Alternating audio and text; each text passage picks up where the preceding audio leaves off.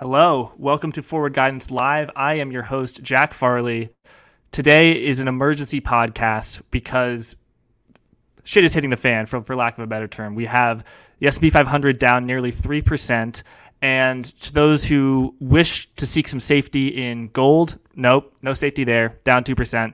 Bonds, nope, down even worse. TLT is down something like 3.4%, which I think is actually the worst sell-off since March of 2020 when the swings were very wild. Alfonso Peccatiello, our very own at Blockworks, host of the Macro Trading Floor and the Boiler Room, messaged me and he said, Jack, we need to do a live stream. I've been watching Joseph's stuff. I love Joseph. I love his analysis. The three of us need to get on a call. So without further ado, let's welcome Alfonso Peccatiello and Joseph Wang.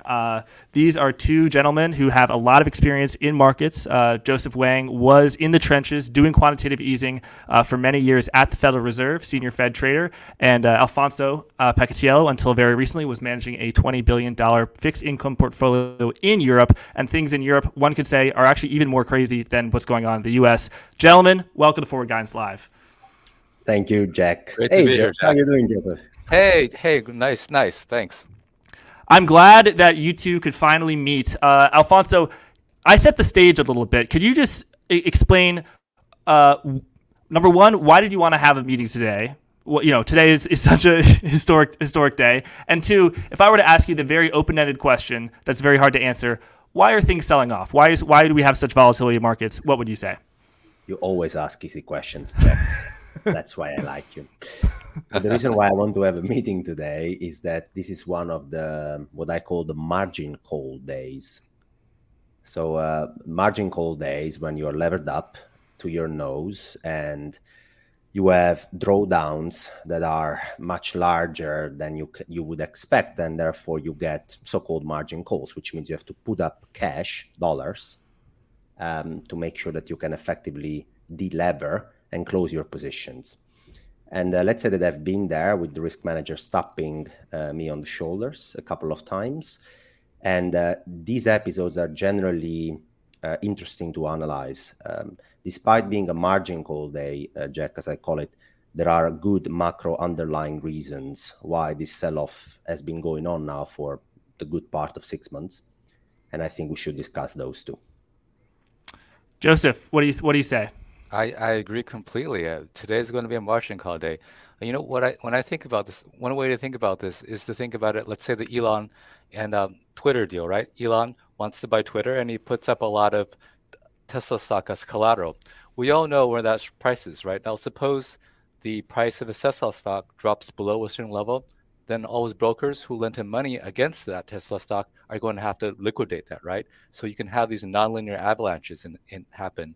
So that's the same with anyone else in the market. A lot of people play the market with a lot of leverage. And once they get to a certain level, their brokers are going to have to sell their asset holdings in order to make margin. And that makes prices go down. More people get margin calls. So you can have a very disorderly situation. Joseph, I want to read from your most recent article on FedGuide.com. You say, the money supply is set to contract just as investors are clamoring for cash to hide from declines in both equities and bonds. That one sentence contains like three things I want to dig into. But let's the most pressing issue, which is stocks and bonds going down together. Alfonso, you buy stocks, that's a risk asset, but you hedge it with bonds. So when stocks go down, your bonds go up. But as investors are learning today, and very painfully so, as well as up until this very year, stocks and bonds have been going down together. So what do you guys make of that? How about we start with you, Joseph? Well, that means there's no place to hide, right? So what was usually, let's say people usually hide in bonds, as you noted, but possibly because inflation is rising, there's bonds are not the safe haven they used to be. People are selling bonds as well, possibly also because of quantitative tightening, and you're changing marginal buyers. There's less, I guess, some uncertainty in the market as to who the marginal buyers would be, and so bonds are selling off. And so when this happens, there's really nowhere to go except cash. And strangely enough, today, oil is actually green today, and I very, very keen to ask Alpha on his thoughts on that. Is oil the safe haven, the new gold? But so going forward, though, like you mentioned, Jack, we have three things that are happening, I think, when it comes to the Fed. We have the increased tightening from the front end that the Fed is going to do, and we can talk about what will happen at the Fed meeting. We have QT, which is basically increasing the supply of treasuries, and its QT is also withdrawing liquidity out of the system. So there's a lot of tightening going on. I think the market is going to have to be trying to price that going forward, and it's going to be, I think, a pretty bumpy ride. A bumpy ride, Alf. So, Jack, let's start from what's happening in the bond market. I mean, we have Joseph here, so I can't think of anyone better to discuss this. Let's say that you have, if you look at the last 2 or 3 decades, every time that inflation expectations were below 2.5%, you had a negative correlation between long-term bonds and stocks. And why that is the case? Because as our system is effectively based on credit creation, if this credit creation is done at cheaper borrowing rates, so at easier financial conditions, credit can flow through the economy in an easier way. Animal spirits can actually run, and we can get those inflation expectations all back up where we want them to be, roughly between 2 and 2.5%. So when these inflation expectations are below these levels, then there is quite a negative correlation between bonds and stocks, because if stocks are dropping, Jack, then what's happening is that you have the Federal Reserve that can accommodate. They look at inflation expectation, they are relatively low, they can accommodate, they can ease, they can cut rates, they can do QE, and so bonds tend to rally. And therefore you have this inverse correlation that actually works. It's quite a great asset to have bond in your portfolio to protect from your drawdowns back then. Now, if you now try to run the same analysis where inflation expectations are above 2.5% to 3%, you will soon realize that this correlation doesn't work anymore. This inverse correlation actually flips and becomes a positive correlation. So I sent you some charts, Jack. I don't know whether you're able to put them on the screens or not. If you look at 5-year inflation expectations in the US, we were at roughly 2.8% in October last year, but also in February this year. 2.8% is already relatively high. And then we spiked all the way up to 3.6% for the next 5 years. So those are market implied expectations for inflation over the next 5 years, let's say on average, over the next 5 years. The thing which is not in this chart is the distribution of these expectations, Jack. And the right tail, where people are expecting inflation above 5% over the next 5 years, is now becoming fatter. If you look at the options implied under these markets, it's roughly 15% now. 15% of traders expect inflation to average 5% in the US over the next 5 years. You can understand that when that is the case, the Federal Reserve cannot accommodate financial conditions anymore, cannot look at that side of the equation as importantly as they were looking at it before when inflation expectations were 2%. And so what happens is that they need to bring basically real interest rates to a higher level so that they can slow down inflation. And when that happens, bonds just don't work anymore. That's a really good explanation. Just so the audience knows. So a lot of when you go up to the medium term in interest rates, a lot of it is expectations of what the Fed will do. So let's say where the 5 year is where the market expects the Fed will keep the overnight rate over the next 5 years. But as Alf mentioned, so when you have high inflation, you can't expect the Fed to be cutting rates to make sure that the stock market goes higher. When you have high expectations, your expectation is for the Fed to continue to raise rates. So right now what's happening is even though the stocks are selling off, the market expects the Fed to continue to raise the short-term rates to tame inflation. So that correlation, that safe haven trade that we used to have in the bonds won't exist anymore. Now stocks sell off, bonds also sell off because as Alf showed us, that chart, it's a beautiful chart, these inflation expectations are rising, Fed has to increase interest rates as well. And I want to put up another chart by Alf, which is, let's see, the market implied U.S. terminal rate. So while I get that up, Alf, just explain what a terminal rate is. And also, I saw some comments saying that my mic is too loud. I turned the volume down. So folks, let me know in the comments if my mic is still too loud. So we bond traders are weird guys. We work based on expectations, Jack. So what we're trying to do here is we're trying to price what is the highest implied point at which the federal funds rate will be through this hiking cycle. And we do this via forward interest rates. It can be pretty complicated. It's not really. what we do is we extrapolate through the curve what will be the highest interest rate the Federal Reserve will be able to reach in this hiking cycle. And you can see the market changed their mind a lot over here. So first they thought it was 1% and 1.5%. And then basically from March, April 2022, the market started to sing another tune. And we saw this market implied terminal rate move all the way up to 2.5%, then to 3%. And then we thought that was it, right? Until we got our last bout of volatility up to almost 4%. And now I get this question a lot of how the heck can they hike to 4% Fed funds rate with such an over-leveraged economy, such an hyper-financialized markets? I mean, how can they hike to 4%? What's going on here is the market is chasing what will be the marginal cost of dollars that will cause demand destruction. What is the price at which you don't go and borrow to buy a new house? What is the price at which corporates have problems refinancing and therefore they have to shrink their business because refinancing it is too expensive?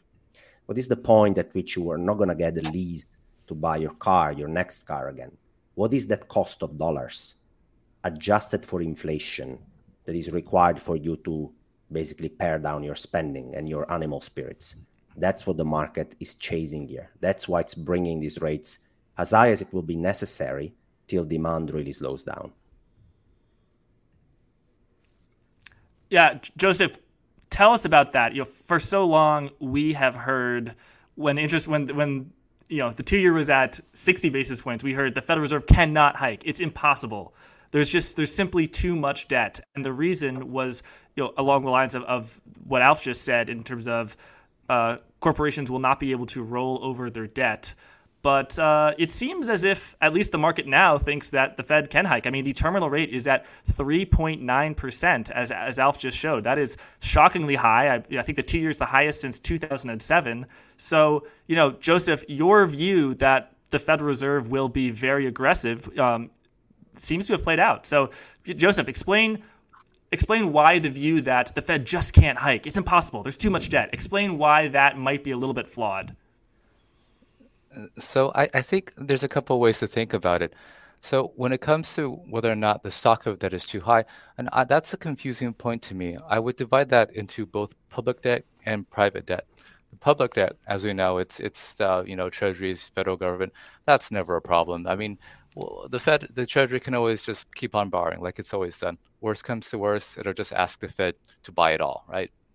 The private debt, I think it depends. So, for example, if you have a corporation, and yes, interest rates are going higher, what I would say is that a real economy corporation, has a lot of costs, right? So it has wages, it has rent, it has commodities, and so the interest rate going higher, it's like wages going higher. It's one of its costs going higher, and it's not even its biggest cost if it's a real economy corporation. If it's a financial company, yeah, it's going to be interest rate costs are a big part of a financial company's expenses because a financial company just borrows a lot of money and invests. But for a real economy, it's not a big part of its total expenses. And also, you have to keep in mind that we're in an inflationary environment, so its revenues are going up as well. So that's why the concept of a real rate is helpful. It's it's adjusted for inflation. So the real rates are still very low. So even if a company has higher wage costs, higher interest rate costs, its revenues are going up a lot as well. Actually, there's a really good chart on Fred from the Fed that basically shows corporate profits have gone basically parabolic and stayed at a very high level. So I think they'll be fine. But I think Elf makes a really good point about slowing the incremental activity, because some sectors of the economy are super interest rate sensitive. Those include, for example, housing and, as Alf suggested, autos, right? So if you want to buy a home or you want to buy a car, a lot of it is going to be financed based on, let's say, medium-term interest rates. As we know, mortgage rates were 2.5% in the U.S. just a year ago. Now they're almost 6%. That's going to slow down those industries. And housing is a tremendous industry. You build a house, you have to hire a bunch of people. You need a lot of wood. You need like a new refrigerator and so forth. So that's a big part of the economy. So all that stuff is going to slow down. But I mean, just in terms of rolling over the debt for a corporation, I don't worry about that. But it'll definitely slow the economy down as it's intended to do. That's the whole purpose. But there is a point, right, Joseph, where interest rate burden on corporates that are struggling comes to a point where they essentially become zombie companies again, right?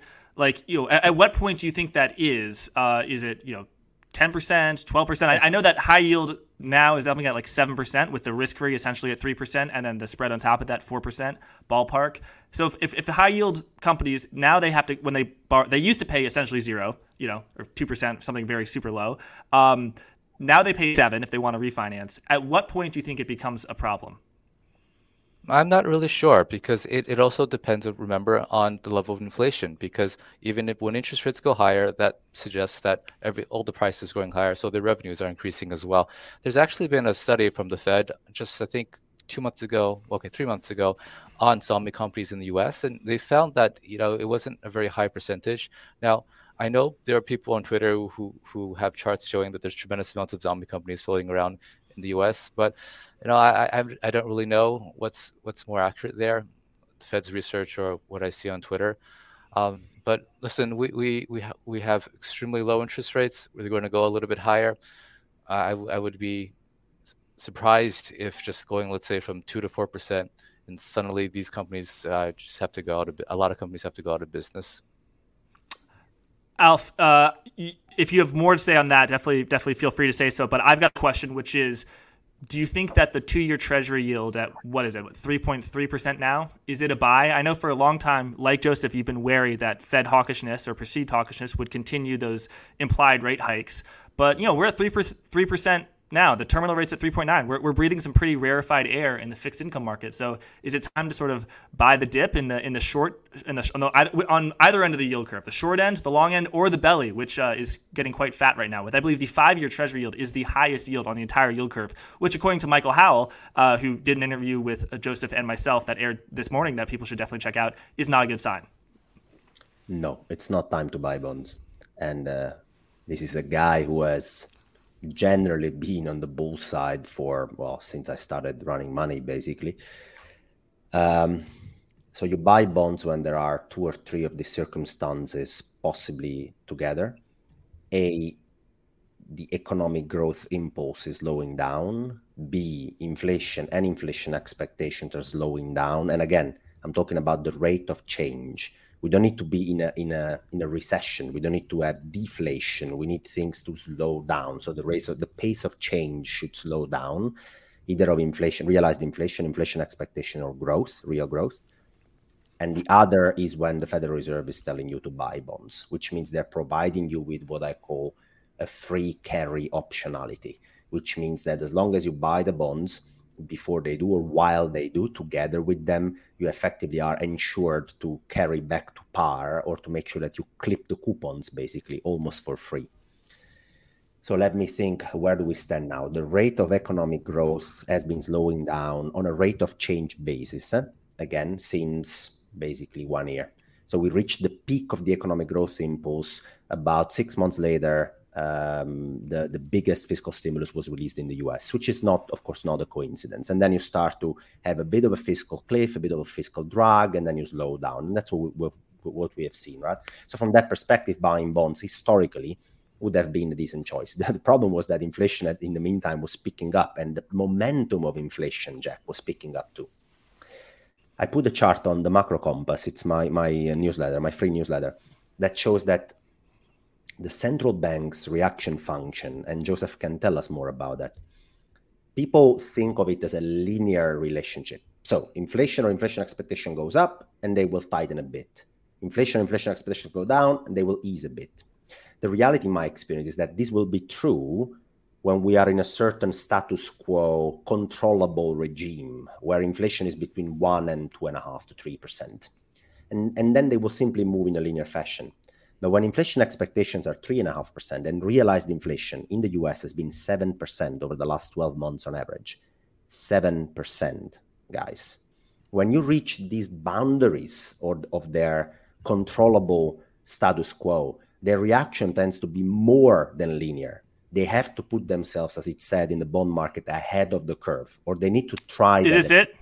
Yes, this is the chart. So you see on the x-axis, inflation and medium-term inflation expectations. And on the y-axis, that's the reaction function of the central bank.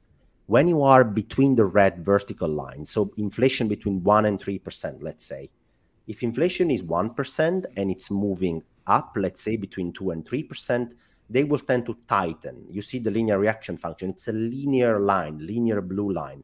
The more inflation is higher, the more they will tighten, and vice versa. But it's a linear reaction. Now we are extremely close to the right-hand side, or actually we crossed the right-hand side, where inflation has been 7% for 12 months. Their reaction function, the blue line, will be non-linear. It will be convex. They will tighten much more linearly than normal. And why? Because they need to bring things back into those red boxes there, into these red lines. They need to regain credibility. Credibility is the strongest asset of a central bank. It's not QE, it's not rates, it's credibility first and foremost. If they don't have that, Jack, there is nothing they can do that will make any sense.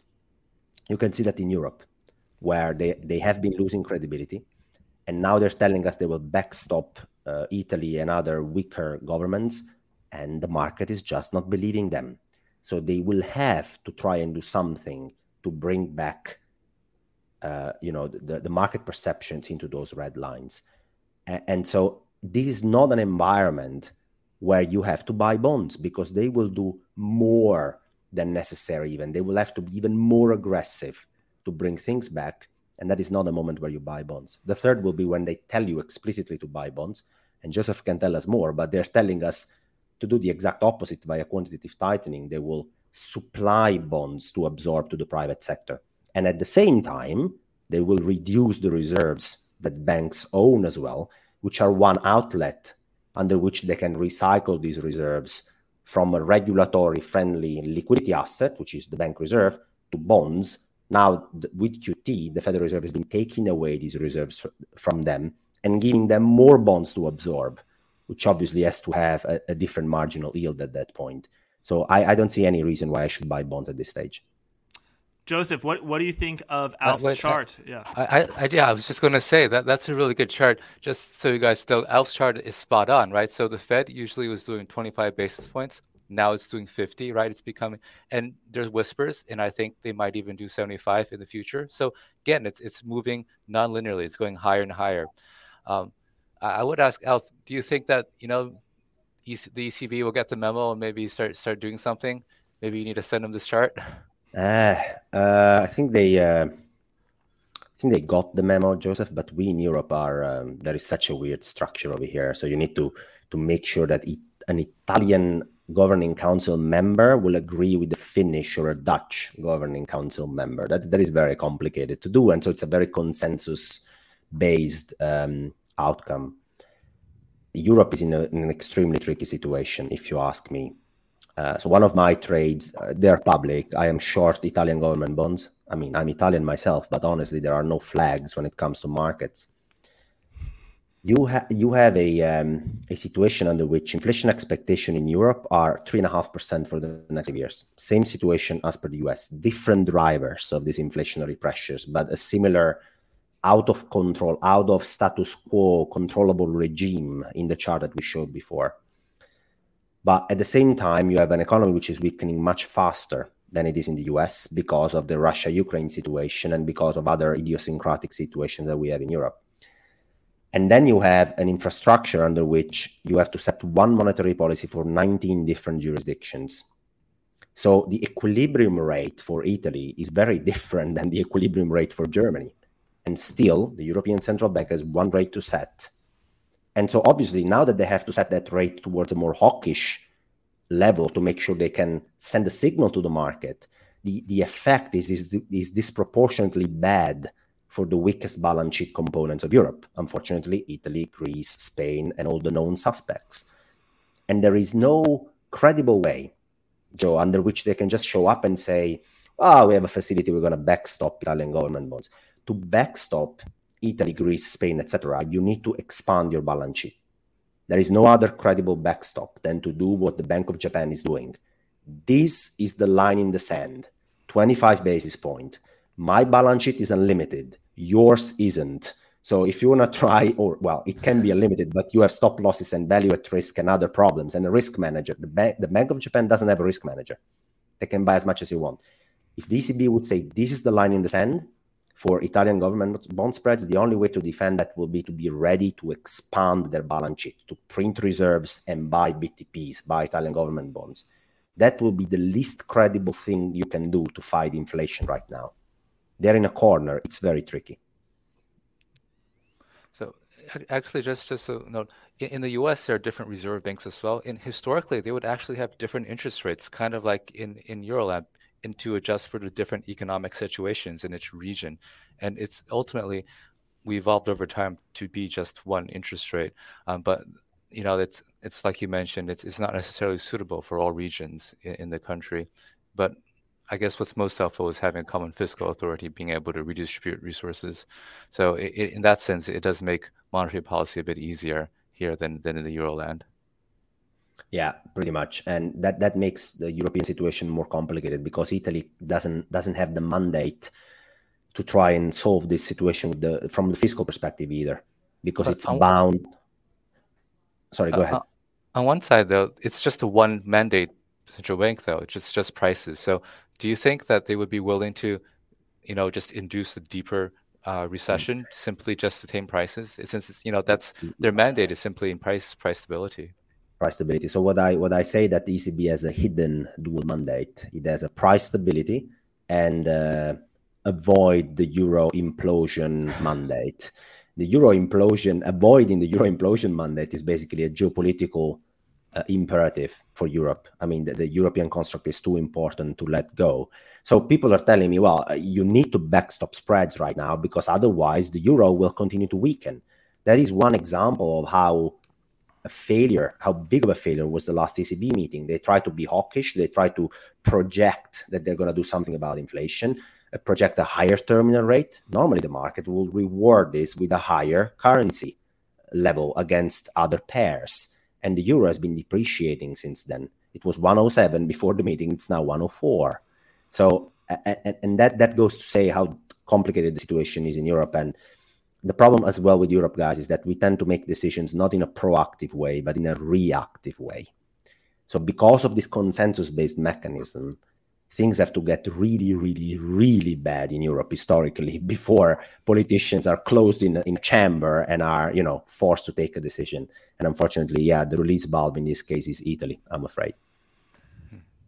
And I think it's important to note that in the U.S., quantitative easing serves something of a supplementary function, where the Treasury does not need quantitative easing in order for the Treasury to sell bonds. If we were to make a salad company, our market company for our salad company that has no revenue would only be 40 million instead of the obvious 40 billion that it needs to be under quantitative easing. But we could still sell tons of bonds. But as you say, Alf, the spreads for Italy, you start to see true stress in sovereign debt if the ECB backs off, which is, the ECB is playing with a higher stakes game. Gentlemen, I want to ask you about quantitative tightening. Well, first of all, actually, Joseph, the FOMC meeting that is going to hear on Wednesday in 2 days, June 15th, everyone was expecting 50 basis points. Now the market is pricing in something like a 30% chance of a 75 basis point hike, a triple hike. And I'm even seeing some, a Bloomberg article about a possible 100 basis point hike. How possible are these scenarios? Because the Federal Reserve has committed through forward guidance, name of the podcast, to a 50 basis point hike on this one. And typically they don't go back on their word, right? I think there's a 0% chance for a 100 basis point hike. Funny that the way that this works, that some investment-based strategists will say something ridiculous just to have more attention. I'm sure Elf knows as well. It's yes. Kind of fun. It's interesting that the market is pricing in some chance of 75. I think that's very, very unlikely. So the way the Fed works is, it's, as you mentioned, Jack, it's through forward guidance. And it's also that the Fed doesn't like to surprise the markets. So Powell has been guiding expectations toward 50 basis points. 50 basis points is what it will be. But more importantly, whether hiking overnight, that's not really where the tightening comes. The tightening comes in how it guides the market forward. So just by doing 50, Powell can also be very hawkish by guiding towards a higher neutral rate, or basically just suggesting that he's going to hike faster and for a longer time. So the way that he would probably do this is he'd probably either I think he would suggest that the neutral rate is higher than he thought it would be. He's been talking about 2.5, 3 as maybe where the neutral rate is. Doesn't really make sense because inflation keeps going higher. When inflation keeps going higher, the neutral nominal rate also goes higher. He could say that, or he could actually be super honest and say, we want to go above neutral because we have a lot of inflation. We need to raise rates to restrictive. So that goes above neutral as well.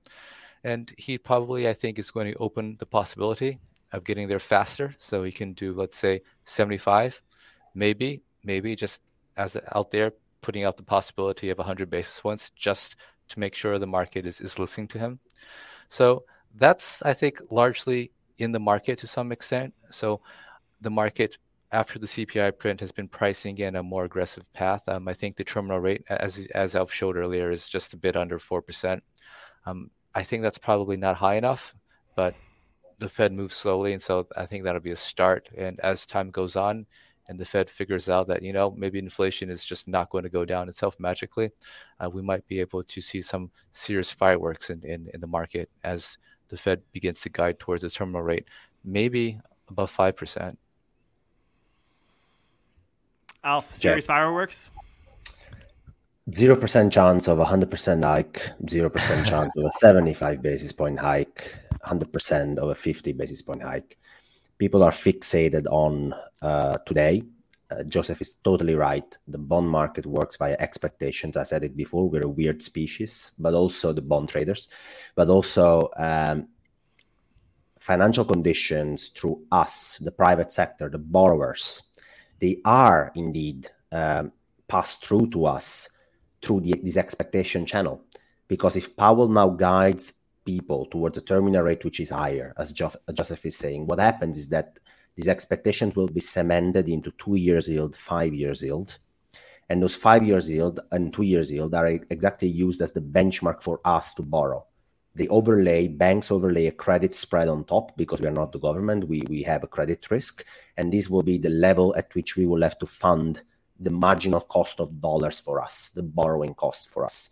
So if Powell wants to tighten, the best possible way to do that over time, the most impactful way to do that over time, rather than do 100 basis points right now, would probably be to signal that this hiking cycle will be longer and will be protracted to levels that will basically make the borrowing cost for the private sector being higher for longer. It will discourage people to access credit that cheaply for a long period of time, which probably will hit demand even for a longer period of time. That is what the Fed might need to actually slay the inflation dragon. One other way to look at it is the curve slope.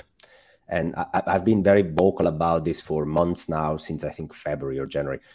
I use the OIS curve, but there is in this case, no reason to be very, very technical. We can look at the Treasury curve for simplicity.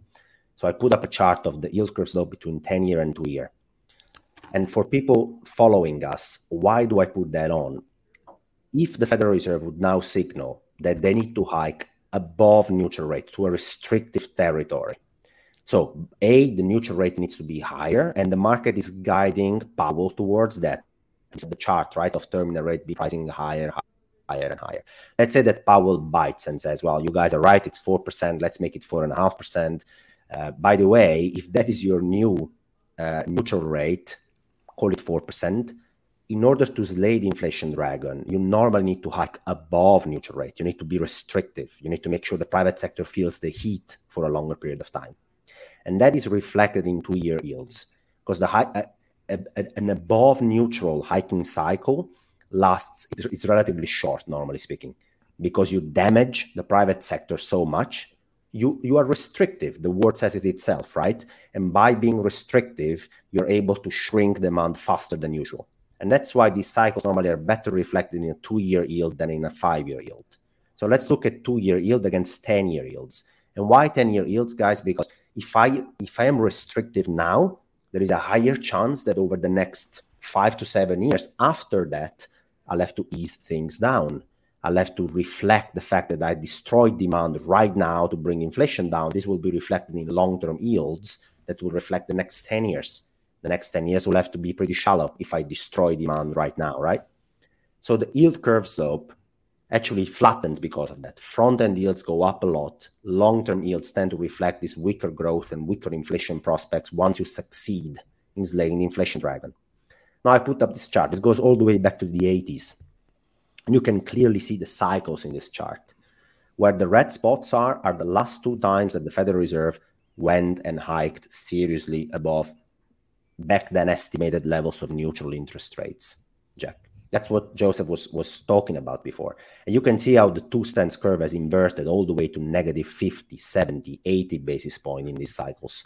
Early 2000s, 2006, 2007, by tightening monetary policy, they then blew the dot-com bubble and blew the real estate bubble, or helped blowing away these bubbles by making borrowing extremely expensive for the private sector at that point. Right now, we are at 8 basis points. If, as Joseph is saying, we are in a situation in which they seriously need to be above neutral for longer, this curve will have to be inverted all the way to negative 50 basis points, all the way to negative 60 basis points. And then you will probably have much clearer signals that demand is slowing down, that inflation expectations are slowing down. But guys, if we go inverted negative 50, negative 70, when the economic growth is slowing down, there's much more pain to come in credit spreads, in the weakest balance sheet companies, even in equities. The only positive assessment I can make for risk assets is if, for some reason, inflation starts to slow down by itself, without the Fed having to push on the pedal so strong, it just slows down. It might happen, I don't know. If that happens, then the Fed can just chill out a bit. If that doesn't happen, the reaction function needs to be the one that Joseph is describing. They need to somehow shock and awe, Volcker style. It doesn't need, they need to do 100 basis points today. They can do it over time by making sure we know that borrowing costs are going to be higher for longer. A few observations I'd like to share before I pass it on to Joseph, which is the Federal Reserve was hiking quite aggressively from the late 90s into 2000. So just because the Federal Reserve, the Federal Reserve is powerful but not omnipotent, and markets can go the way that they're going to go. And also, likewise, about the inversion of the curve, I think the inversion of the curve happened in 2006 on the 210 spread. So we're relatively early. So that on the surface sounds bullish, but it actually is bearish, because that means that the Federal Reserve can hike for way, way more before we actually, have a recession. So Joseph, tell us what you think about what Alf said, what I just said, as well as just your thoughts on the yield curve. How worried, based on your time at the Fed, how worried is the Fed about a yield curve inversion, the 210 spread, the 3-month 10-year spread, the 530 spread, whatever? I recall, we sort of in the macro community outside the Fed, some of us, take it as a given that the yield curve is the truth, the bond market is the truth. But I remember you saying earlier that you and some others in the Fed disagree.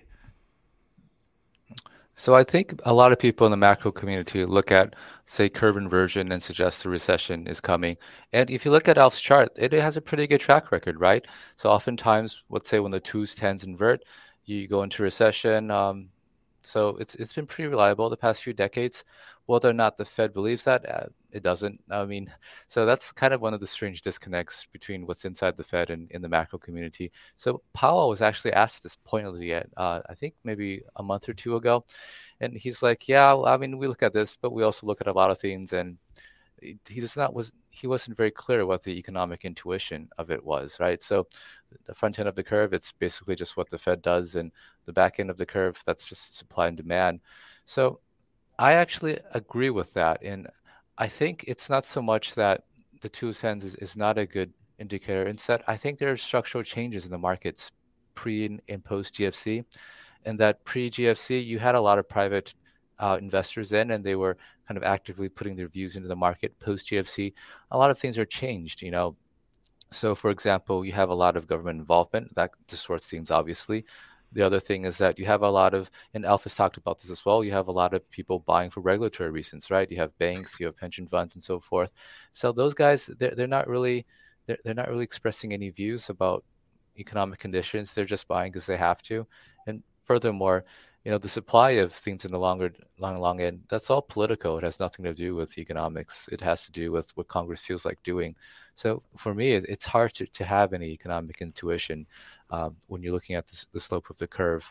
So it's not that it's doesn't have anything. I think it just has less information than the past because of these structural changes in the markets. And I suspect actually that curves can invert and they can uninvert. Right, a few months ago, 210s inverted and then they uninverted. Oh. I think as QT goes forward, maybe they uninvert again. Maybe the 10-year goes higher. Joseph, I really sympathize with your risk assessment that QT can temporarily uninvert yield curves in a very aggressive way. Even it really depends how you run it. But if the Federal Reserve, Joe, let's say they would come up and they would say, we don't like this inversion because then people freak out. We'd like to steepen the yield curve. Let's assume they say that. They can easily uninvert the yield curve via QT if they wanted to. They could, for instance, think of a reverse operation twist, and they would say, okay, we're going to keep the balance sheet shrinking by the same amount, but we're going to actually reinvest more in the front end of the bond curve, and we're going to actively sell some of our longer duration bonds that we have. And some people tell me, yeah, but look at the Federal Reserve balance sheet holdings. They are not so concentrated in the long end. They don't have a lot of 30-year bonds, so they can't steepen the yield curve like that. And that's because you guys haven't traded bonds. I'm just kidding. But they can steepen the yield curve because 1 billion of a 10-year bond is a very different animal than 1 billion of a 2-year bond. The duration risk that is in that 10-year bond is roughly 5 times as big as a 2-year bond, roughly again.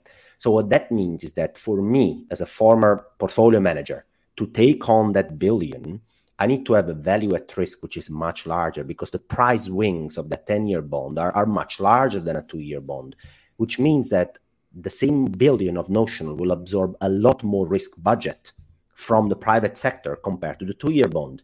So even if the notional size is not a lot, if they wanted to, it wouldn't take a lot for markets to have to make space for that new risk they need to absorb. And to do that, they need to sell the bonds, basically, make space for the new ones coming. And that would make the price of those bonds go down and the yields go up, and then mechanically steepen the yield curve as well.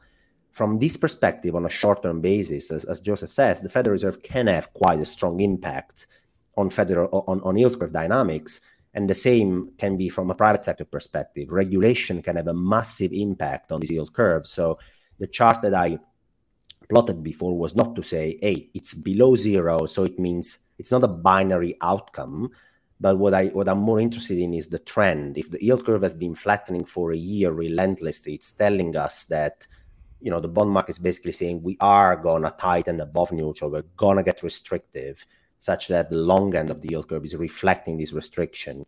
And I think this trend might have room to go as the Federal Reserve needs to become more and more aggressive. Last thing I'm going to say is the bond market is guiding Powell. That's what's happening over the last 6 months. You didn't have Powell reprice the bond market very often. You had the bond market repricing the Federal Reserve function very often. So right now we are discussing whether the new terminal rate has to be 4 or 5 or 3.5. Why are we discussing? Is because the bond market is asking us to discuss by repricing the terminal rate. And that's what Powell will have to answer, because when he shows up to the wire, guys, on Wednesday, the market expectation will come in pricing a 4% terminal rate. What does Powell want to do? Does he want to affirm those market expectations? Does he want to see them higher? Does he want to see them lower? Anything he will say will have to be measured against those expectations. So the market has been riding Powell. Let's see what he says on Wednesday. Alf, you got to go now, right? Yeah, pretty much. Wonderful. Right. Well, I'll just say before we go, I've been talking to Joseph a lot, so I'm influenced a lot by Joseph. Alf, I think kind of the Fed has been influencing the bond market, which has been influencing the Fed. I think the Fed has been little mutterings here, little mutterings there when they want the terminal rate to go up, and when they say maybe it's gone a little down, Bostic goes out and starts being dovish. But I'll give Joseph the final word. But before I do, make sure you follow at MacroAlf, at FedGuy12, them on Twitter. Joseph's writings can be found at FedGuy.com. Alf's writings, the Macro Compass on Substack. And also, what was I going to say? Oh, subscribe to the Blockworks YouTube channel. I think this is actually a historic day. We got the most live viewers ever, I believe. So thank you so much. Thank you, Joseph. Thank you, Alf. Most of all, thank you, everyone, for watching. Joseph, I'll give you the final word. Man, I'm pretty sure Powell thinks he controls the bond market. So I think he would look at this and he's like, the bond market thinks I will do this. And you know what? If he doesn't like it, Powell will say, I don't like it. In fact, I want to be super dovish. So it doesn't really matter, though. I mean, they influence each other. The Fed definitely takes into account what the market is saying. But I think it's been a great conversation, and I think there's so much happening in markets. This is a great time to be in macro. Guys, definitely keep following Alf, keep following Jack, subscribe to Alf's newsletter. Great content, really, really great tutorials on how the market works. And I think going forward in the next few months are going to be probably the most exciting months since the GFC. Oh, okay. At least since COVID. COVID was pretty cool. Joseph, you now made my life difficult because my parting words would have been that I think in this room you have the best macro interviewer, Jack Farley, on the street, and one of the best macro analysts, which is you, Joseph. If people haven't read your book, they must. It's in my thread of the 7 most important books that anybody approaching macro should read, Central Banking 101. Go check it out. That's all I want to say. I have to run or my wife will divorce me. See you guys. Thanks, Alf. Thanks so much for watching, everyone. Take care.